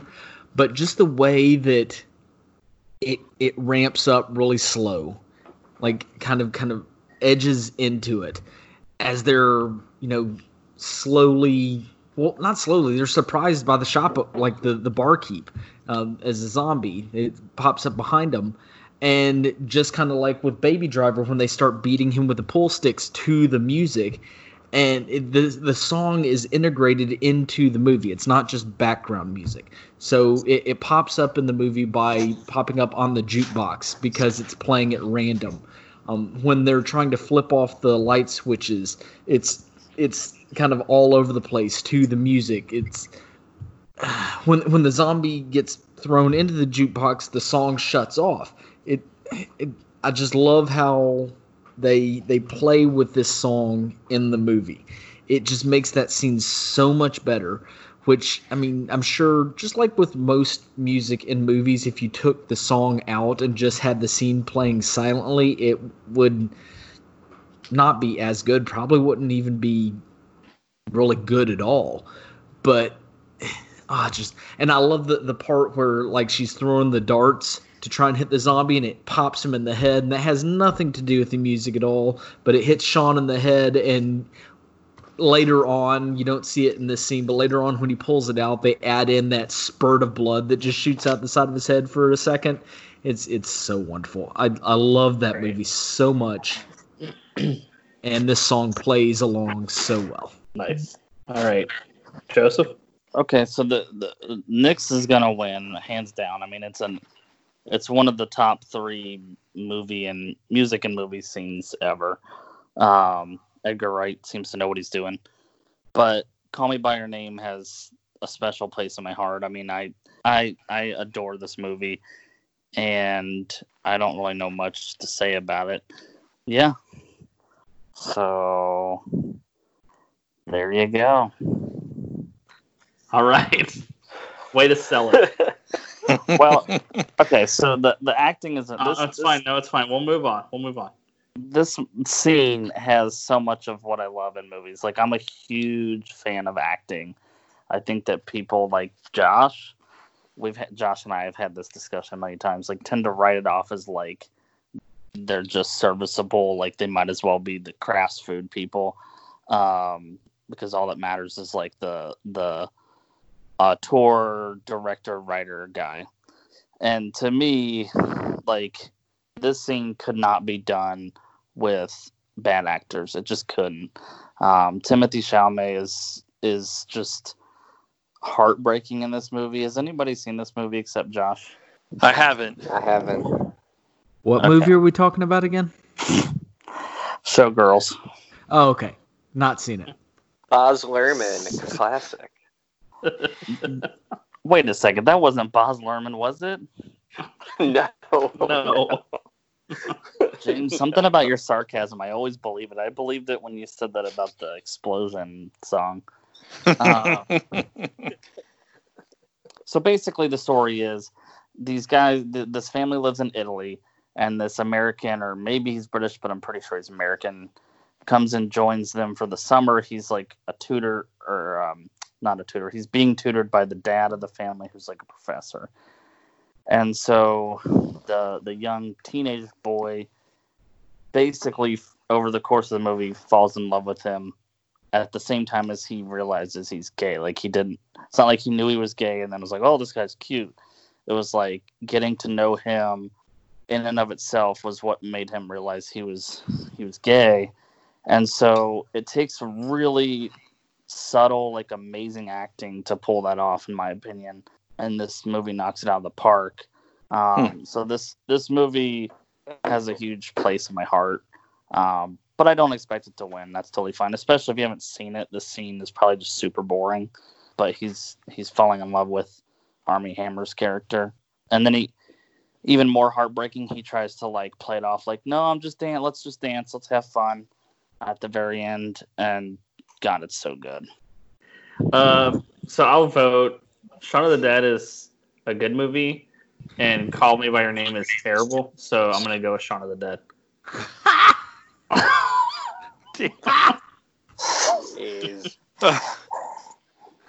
I'm just kidding, but I'm not. I love you, Joseph, but I hated that movie so much. And Because there's good acting in it.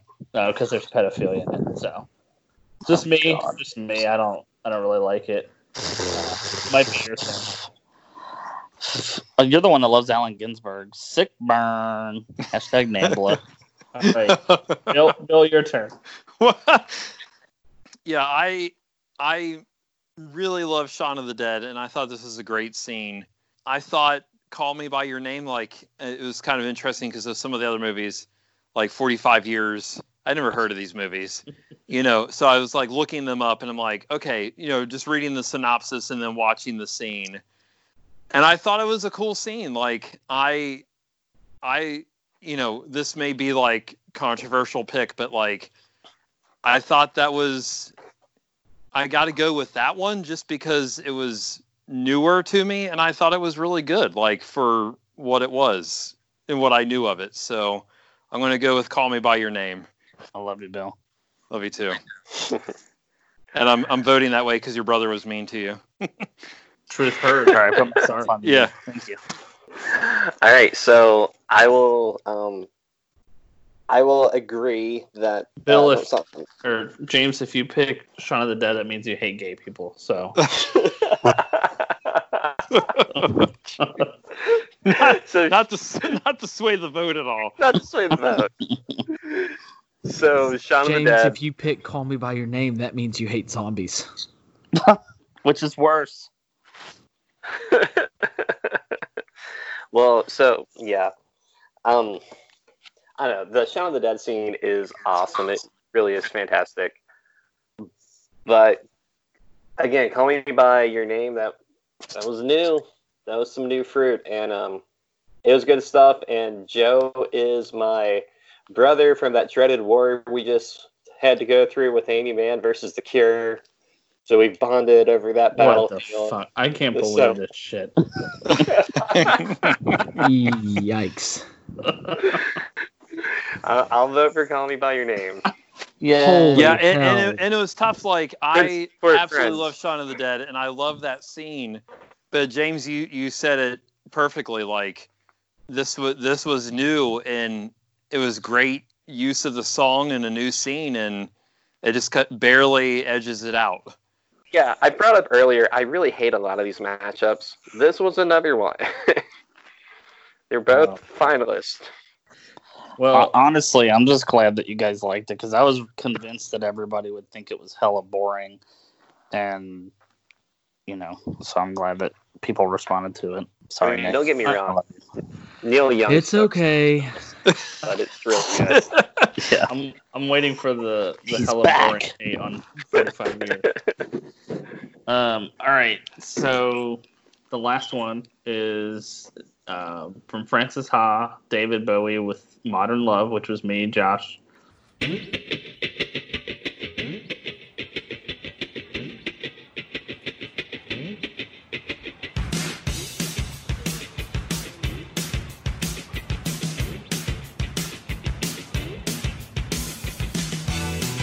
know when to go out. I know when to stay in.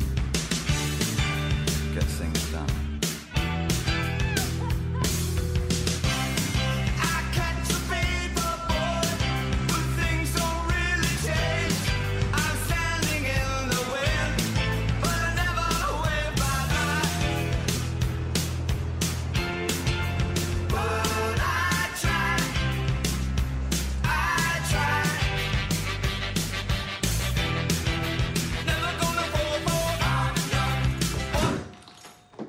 And versus Huey Lewis and the News, Hip to Be a Square, American Psycho, which was James, Nick, which one was it? Sorry. That was me. Okay. He's been compared to Elvis Costello, but I think Huey has a far more bitter, cynical sense of humor. Hey, Albert Strap. Yes, Alan? Why are there copies of the style section all over the place? Do you have a dog? A little chow or something? No, Helen. Is that a raincoat? Yes, it is. In '87, Huey released this. 4, their most accomplished album. I think their undisputed masterpiece is Hip to Be Square, a song's so catchy, most people probably don't listen to the lyrics. But they should, because it's not just about the pleasures of conformity and the importance of trends. It's also a personal statement about the band itself. Hey, Paul!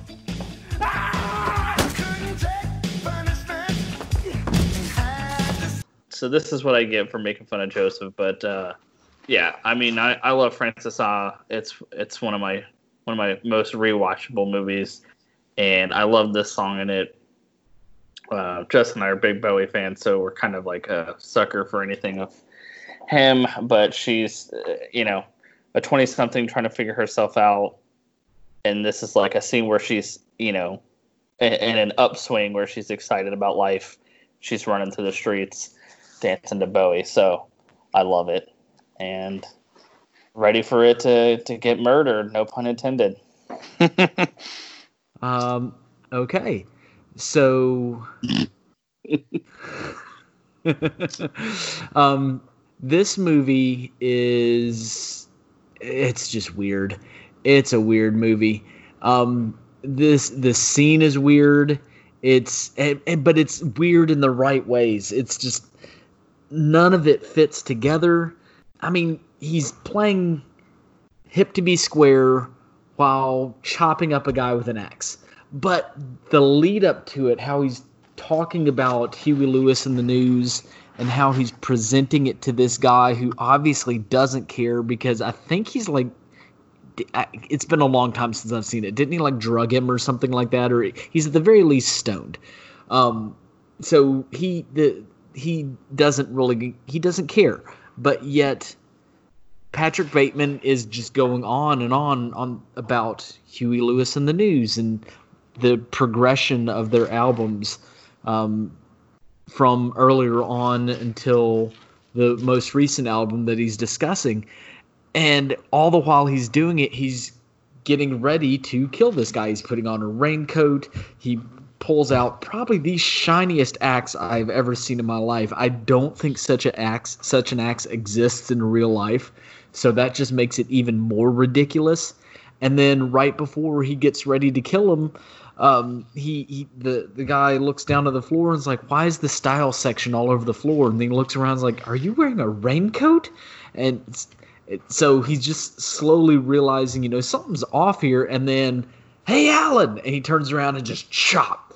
And then that's when his demeanor breaks and he goes from being this fake person that he's putting on to kind of, keep Alan's guard down, to being who he really is. And he's just like, he takes the raincoat off, and of course his suit is still pristine because that's what he cares about, is his image and his possessions. So his possessions are clean, but his face is what is stained with blood. And still Huey Lewis sings on in the background. So it's absurd. And good gosh, I don't really know why it doesn't. I don't want to say it speaks to me, because then that makes me sound like I'm some psychotic serial killer myself. But it's just, nothing about it makes sense. It's like if you took pieces from a bunch of different puzzles and jammed them all together and called it a Jackson Pollock painting. That is what this scene is. And that's it. Anybody want to jump in? Yeah, I'll jump in. So I'm going to go American Psycho, just because it's been a long time since I've seen that movie, and that is the one scene that I remember out of all of them. And I would say seeing it in theaters, because it came out like we were in high school or whatever, right? Sometime around there. But like, that was my first experience, I guess you could say, with the whole thing of like a non-horror song in a horror setting, like Poppy Huey Lewis playing while someone's being murdered with an axe, which is great. So going with that one. I did like the Francis Ha clip. I thought that was cool too, but going with American Psycho. I'll go next. I had never seen Francis Ha before, and Josh had been telling me to watch it for years. He told me I'd really like it. And so I promised him I'd watch it before we did this podcast, so I'd be able to talk about it with him. And dude, you weren't wrong. You always told me I'd really like it. I really did. I thought it was super fun. So yeah, this scene, this is where it's right after she gets her rebound apartment, right? Yeah. Her first one. Okay. So the movie kind of traces this character, and she doesn't have a place to live, and she can't really afford a place.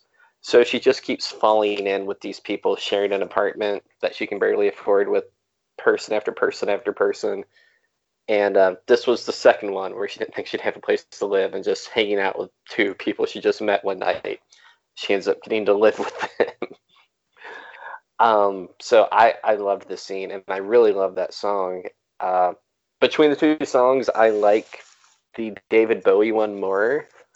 But this American Psycho scene, I have so many just warm, fuzzy memories of watching this with Nick and Bill in college. And it's a great movie. I love this scene in particular, so I'm voting American Psycho. James, I was going to have a tiebreaker for once.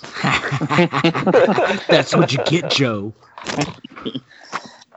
I'm choosing American Psycho. I don't want Frances Ha to go under the wire, though.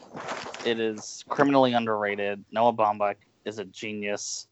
I didn't used to think that, but between this movie and Marriage Story, he is a genius, period. And both of those movies need to be seen by everybody, for the acting.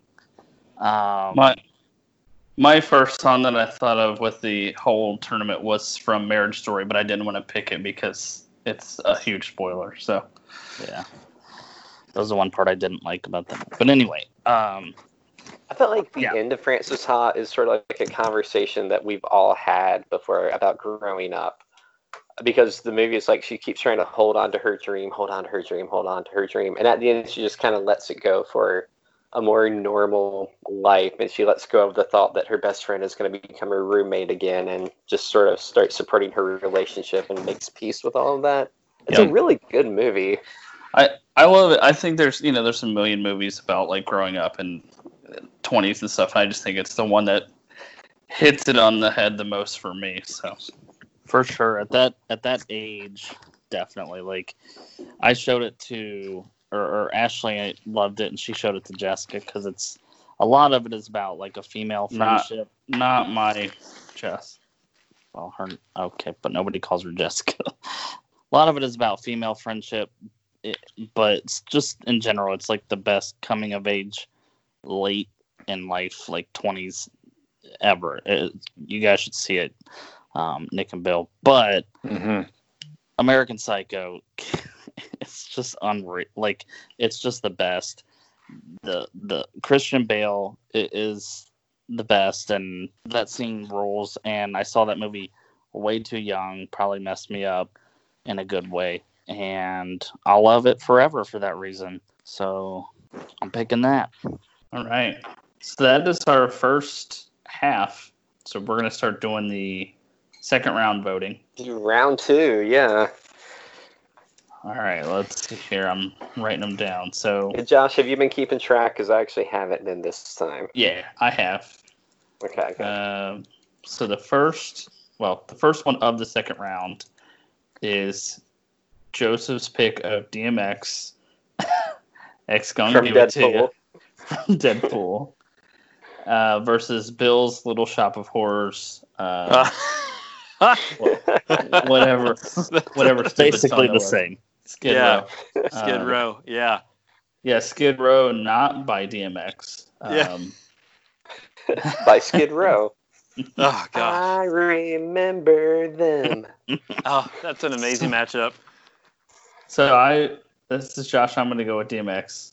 I'm going with mine. Give it to you. Yeah, going Skid Row. I'm going DMX. Yeah. Joseph, are you voting for your own, I guess? Oh, sorry. Yeah. All right. Okay. All right, I'll go with Little Shop then, just to make it 3-2. There we go. All right, let me write these down. So, DMX moves to the third round. I love it. The second matchup is Tupac and James Brown, Untouchable from Django Unchained, versus U2 from Batman Forever. Okay, so before all you little Quentin Tarantino fans start voting for Django without even thinking about it, okay? Yeah. I want to read some of the lyrics from Hold Me, Thrill Me, Kiss Me, Kill Me, okay? Because they're great. They're so good. All right.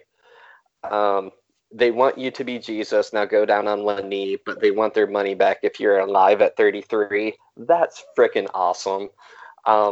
Dressing like your sister, living like a tart. They don't know what you're doing, babe, it must be art. That's great.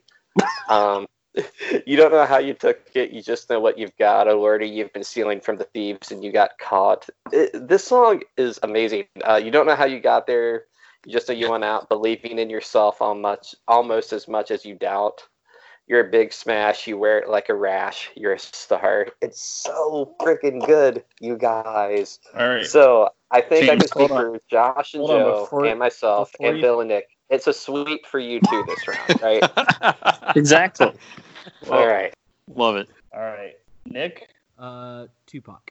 Nick, hold on. Ask Tupac. what Bono can do for you. Ask what you can do for Bono. So James, so here's my question before I vote, right? Okay. So you said Bono's alter egos were like the Bug, and what was the other one? The Fly. The which Fly. is his like over the hill former rock star one, and Mephisto, which is the demon trying to seduce people to Eat McDonald's. give it to their darkness. Yeah. Right. Okay. So here's my question about it. So the purpose of an alter ego is to be something different from what you are, correct? Yes. So I'm just kind of wondering, like, what was he going with the Fly? Was he just deciding not to talk about politics every time he got on stage or met somebody? Like, So here, this is. Do you want the backstory? I can give it here really quick. no. You asked for it. Give it to me. Give it to me, James. All right, so they in the late '80s they made this album that was like half live album, half studio called Rattle and Hum, and yeah. so what it was like when you gotta remember when they formed, they were just like high school friends, right? Yeah. And they kind of blew up rather quickly for just like 3-4 years. Or like all of a sudden they're one of the biggest bands on the planet, and they have like former Beatles and Bob Dylan like palling around with them and telling them how great they are. And so they made this album that was like a tribute to the history of American music, and that's Rattle and Hum. Yeah. And critically, it wasn't well received. And from a fan standpoint, some people really loved it, but a lot of people thought like, okay, they're really trying too hard with the kind of faith element and trying to, show this love for America and stuff like this. And so while this is going on, a couple of the guys are struggling with their faith, and I think one of the guys is going through a divorce, and this is all happening like right as the 80s are ending. So on the last night of that tour, Bono has this, if you're a U2 fan, this kind of semi-famous quote where he said, all right, we're going to go away for a while and dream it all up again and see what happens. And they went away, and so when they came back, they made this album. They almost broke up like twice while making this album because it was so drastically different, and the creative process was so draining for everybody. And so, again, with Bono kind of, to segue sideways, in the last R.E.M. album, the first real track on it, Michael Stipe, the first line is, "I'm so over me." I think that's kind of how U2 was feeling about themselves. Yeah. Well, and America so, was too, right? They were just kind of like. And so, like, The Fly was sort of like, I think how he would have felt had they like not just done something like a hard reset. Like, this is done, and I feel over myself. So it's like alternate universe Bono. Yeah. Yeah. Like you hear about celebrities, like you get sick of being a typecast because if you're a human being, you have these like good sides, these light sides, these dark sides, these hard sides, these just chill sides. But if you're a celebrity, you're not really a person, you're an idea, right? And that can kind of mess with you. And so this was sort of, in a way, just like commenting on being a celebrity. And I think I'm a U2 fan, so this is kind of me saying something good about them. But I think maybe him kind of wrestling with all that crap is one of the reasons why he was so effectively able to use his celebrity to do so much good in the world with all the charities that they supported and all the third world debt relief that they were able to pull off. Because he has this kind of semi-famous quote where he says, like, celebrity is currency and I'm going to spend it as like I plan to spend mine. And so I think it's that thing where you kind of get effed up by it, but if you can find a way to live with it, you can do some really good stuff with it. That's cool. I think all that is super cool, and I love you, James, but I got to go Tupac. No.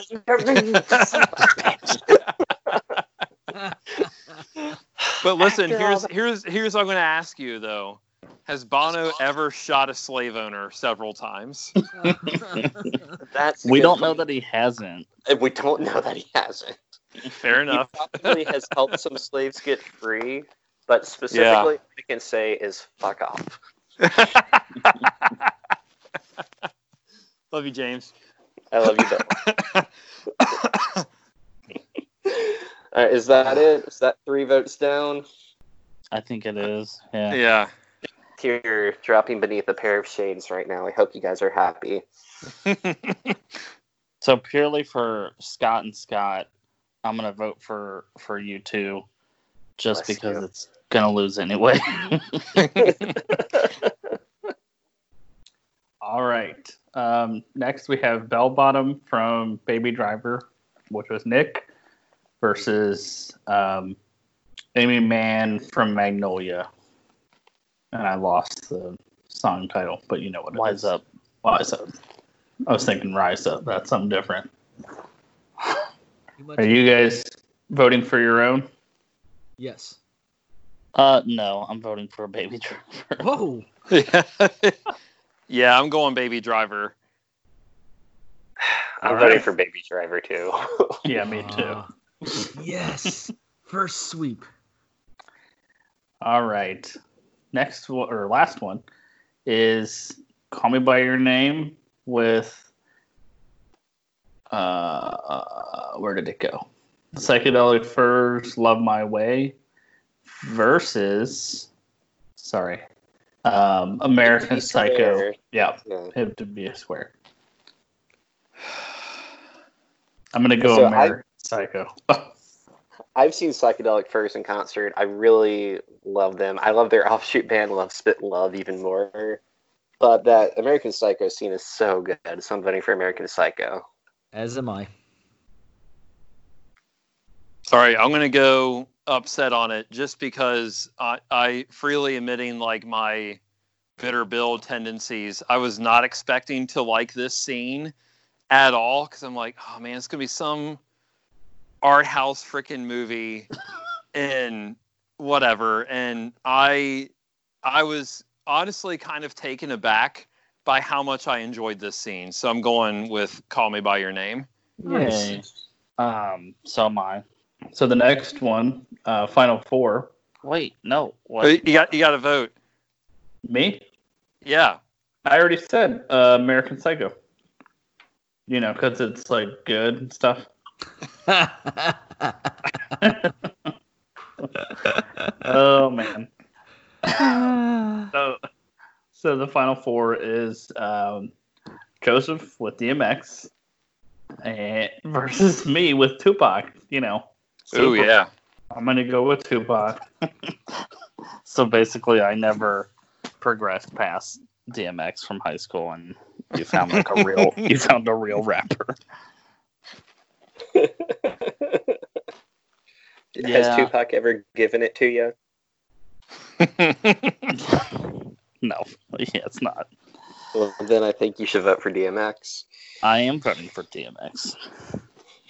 I am also voting for DMX because Tupac can screw himself after beating you too. Oh. Ooh, a revenge vote. That's right. Yeah, if I'm going song and with the full context of the scene, I got to go Tupac. Oh, tiebreaker.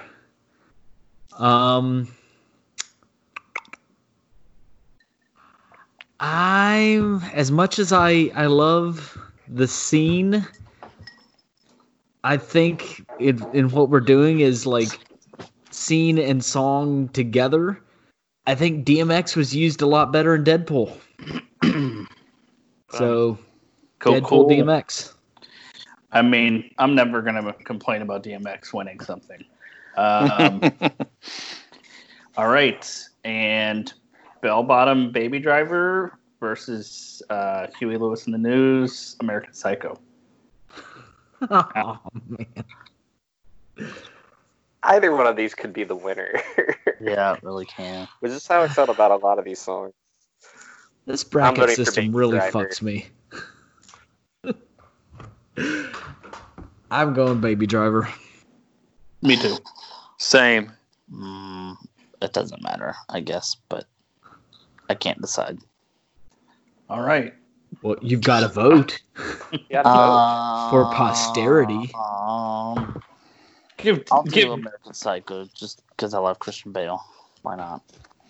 Okay. So the final is DMX with X Gon Give It To You from Deadpool versus Bell Bottom. What the hell was that band called? Jonas Brothers and the Jonas Brothers and the Hanson Explosion. From Baby Driver. John Spencer. Yep. I'm going with Bell Bottom. Bill? Oh, man, it's tough. Bill, it's really not. Just do it. Yeah, I got to go Baby Driver. Thinking about just right. overall scene with the music. Yeah. So it doesn't matter, but I'm voting Baby Driver. I think if the DMX, what bothers me about the DMX song is that it doesn't last longer. It's not super long. So yeah, and Baby Driver's like a masterpiece for that scene. Yeah, we might as well just skip the second round and give it to Baby Driver. I don't know. We got 45 years. I mean, if you guys want to watch that in the next couple weeks. God, it feels like 45 years watching that fucking movie. I was going to say that joke. Oh, man. I mean, I read Hitchhiker's Guide to the Galaxy, so Nick, I think you should watch 45 Years. Oh, That's not I a love fair you, trade. Not that much. Not that much. Dude, Harden just got hit in the balls so bad. He's like about to cry. Okay, so Baby Driver wins the first part of the tournament. And we will be back for part 2. Yeah. Any parting thoughts? With less hang-ups. Yeah. We'll So, see. I mean, Both overall, physically and existentially. Yeah, I mean, for you guys, like what pulls out? I mean, we kind of like talked about bits and pieces, but what pulls out like a really good soundtrack to you? You know what I mean? Like what really hits you? Like, holy crap, this is an amazing soundtrack. Like overall throughout the movie, or just within a specific part or a specific scene? Are you drawn more towards like they're using songs from pop culture, which a lot of ours, were, or more like orchestra? You know what I mean? Like what soundtracks do you feel like you gravitate towards more? Like original compositions, or they're pulling stuff, So for me, it's songs that were not created for the movie. But it's got to be, one, obviously songs that either I like or will like after I've heard them in this soundtrack. But also when listening to them, just like if you're just listening to the soundtrack, not watching the movie, it gives you the ability to flash back and remember that scene in the movie and feel that scene all over again. So there's that. But ultimately it comes down to the songs for me too, because if it's just a bunch of like, I'm going to use this as an example, even though I do enjoy the Bee Gees, but if it's just like Saturday Night Fever, I don't want to listen to just a bunch of Bee Gees songs. If I was going to do that, I would go buy a Bee Gees album. So it's got to be, it's like doing a really good mixtape. That is what a good soundtrack is to me. And we'll get into that word mixtape a little bit more in the next 16. But yeah, it's somebody making a mixtape that has no meaning other than remember this awesome movie. I like it when songs specifically remind me of the movie and make me revisit scenes in my head. And that can be because they have this really iconic scene in it, or if it's just something good playing in the background. There's this movie, I've only seen it one time. It's called Nick and Nora's Infinite Playlist, or Extraordinary Playlist, one of those two. Yeah. And, okay, so I kind of actually saw it half accidentally. It was my birthday. I wanted to go catch a movie. It was Steph, my sister, and her husband. And I was going to see some Pixar movie. It was at the cheap theater, and my sister really didn't want to see a cartoon. So that was like the back. All right, so that was like the other thing playing around that time. And I liked it. Okay, it was kind of cool. But Steph bought me the soundtrack because she thought that the music sounded like stuff I'd really like. And I do really like that soundtrack. And for a movie I've only seen one time, I can still kind of visualize like little parts in my head from that movie. And it's been like 10 years, I think, since I've seen that movie. Oh, cool. But yeah, I love it when a song is so powerful, it has such a powerful visual that you can picture it in your head, which we've talked about with the videos before. Josh, Joe? Yeah, I don't know. I think for me, a lot of times it's ones, I don't know, like 45 Years. I know you guys haven't seen it, but it's like, that's a song that they talk about in the movie, and then that comes up later, and then obviously they play it. A lot of times for me, that makes it feel more like authentic than just like, you know, I really love Edgar Wright, and I think he's amazing, and obviously Baby Driver won unanimously, but sometimes I think like it could be a little bit cheap, you know, not him, but just like, I'm going to play like a fast song. Like this might come up in the second tournament if we do another one, but like Sabotage and Star Trek, I love that. But it's also like, it's freaking Sabotage. Like, it's an amazing song, and you're driving cars really fast. Like, it's not like, you know, rocket science. It's not genius or anything. It's like low hanging fruit for right, that one. Exactly. Yeah.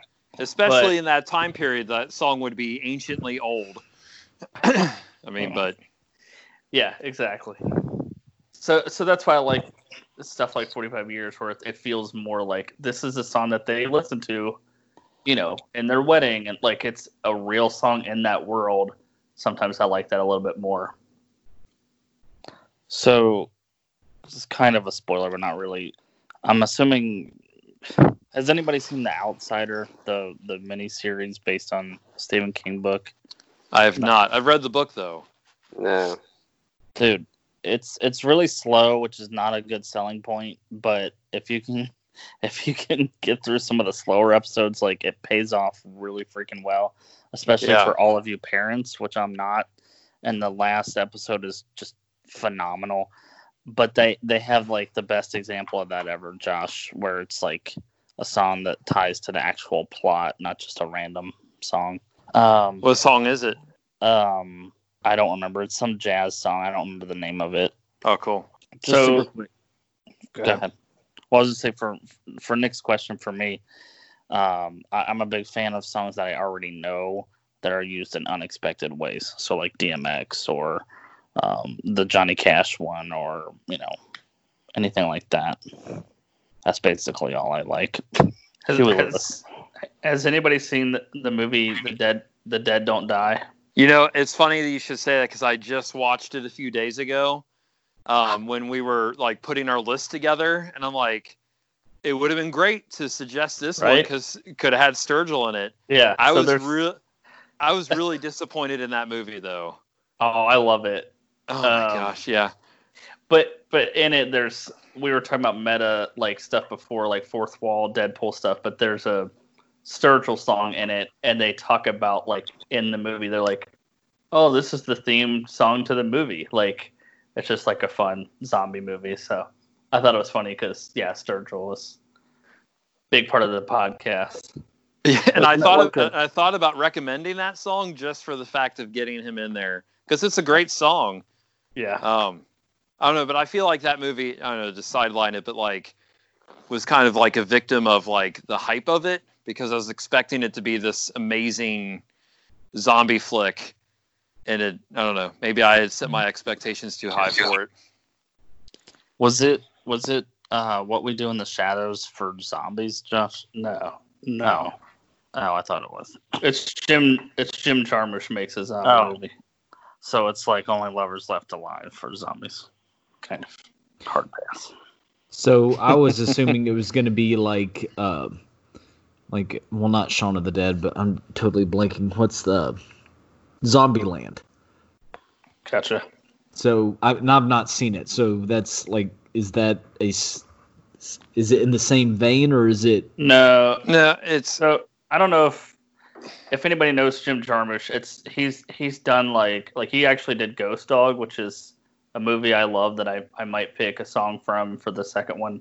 All of his movies are notoriously slow, which I love, and it's like a zombie movie, but it's just not scary at all. It's just kind of like, oh hey, like zombies are kind of taking over the world, like just real dull and mundane kind of vibe, but it's got Bill Murray and Adam Driver, so yeah, it's great.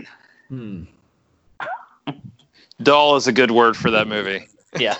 that might have talked me out of it. It could have been, and I appreciated like the meta humor, like when Adam Driver keeps saying like this is going to turn out badly, and then he reveals why he knows it's going to turn out badly. You know, I don't want to give anything away, but like it's, you know, that part was cool. It's the opposite of Sabotage in Star Trek. Is what that movie is. So is it more like Fido, or no? It's just it was just really boring, and they just happened to throw zombies into it. Like, okay. I don't know. Like it was just oh, sorry. Go ahead.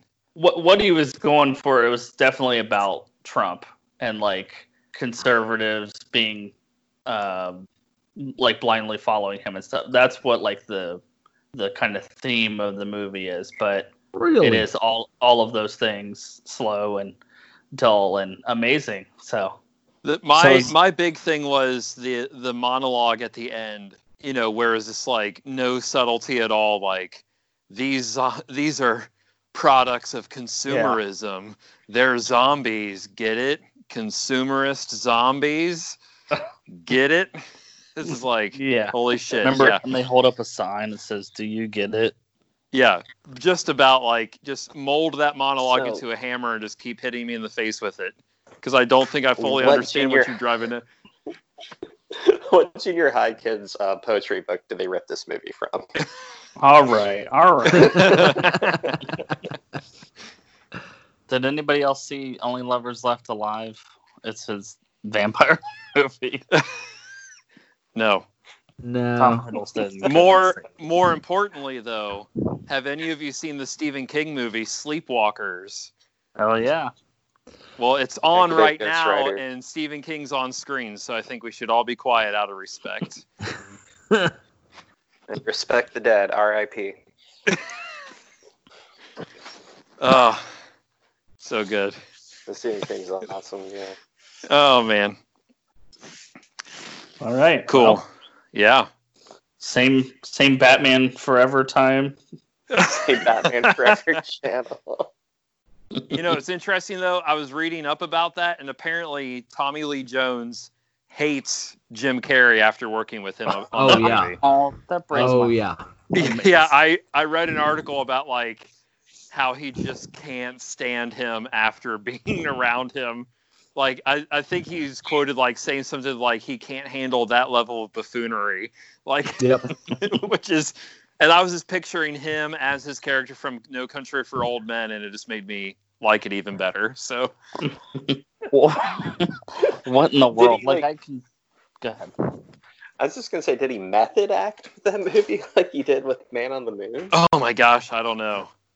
I feel like Edward Nygma is like the closest Jim Carrey character to his real personality, at least at that age. Just like a total goofball. and he probably got to like just let loose. What's weird is Tommy Lee Jones was a like crazy over the top character in that movie. I bet he was just like, and cut.